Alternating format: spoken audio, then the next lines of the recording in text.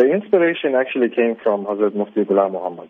I was visiting him one day at the Mazar and we were talking about apps. And he had this idea that he wants to put the Habibul Awrad, the book by Hazrat Khaja Habib Ali Shah, onto the mobile platform.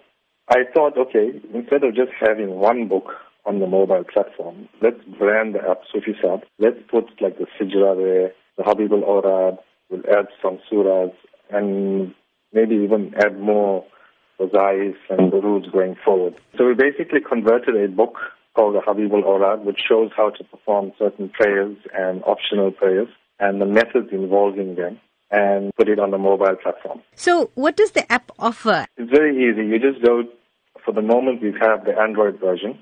You go to the Play Store, you download the Soofie Saheb app. You won't need any data after the initial download, so you don't need to worry about finishing your data bundles and stuff like that. Once it's downloaded locally on your phone, you can use it, and it shows you how to perform, like Fajr, for example, the morning prayer, how to perform the optional prayers. There's stuff about Akita there, There's a lot of information from the Habibul Awrad book itself.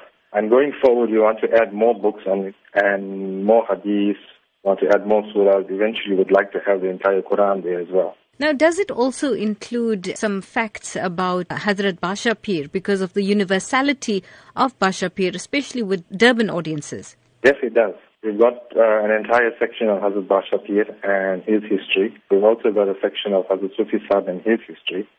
And like I say, going forward, there's going to be a lot more of information that's going to be valuable to everyone. So do you have plans for any other innovative apps in future?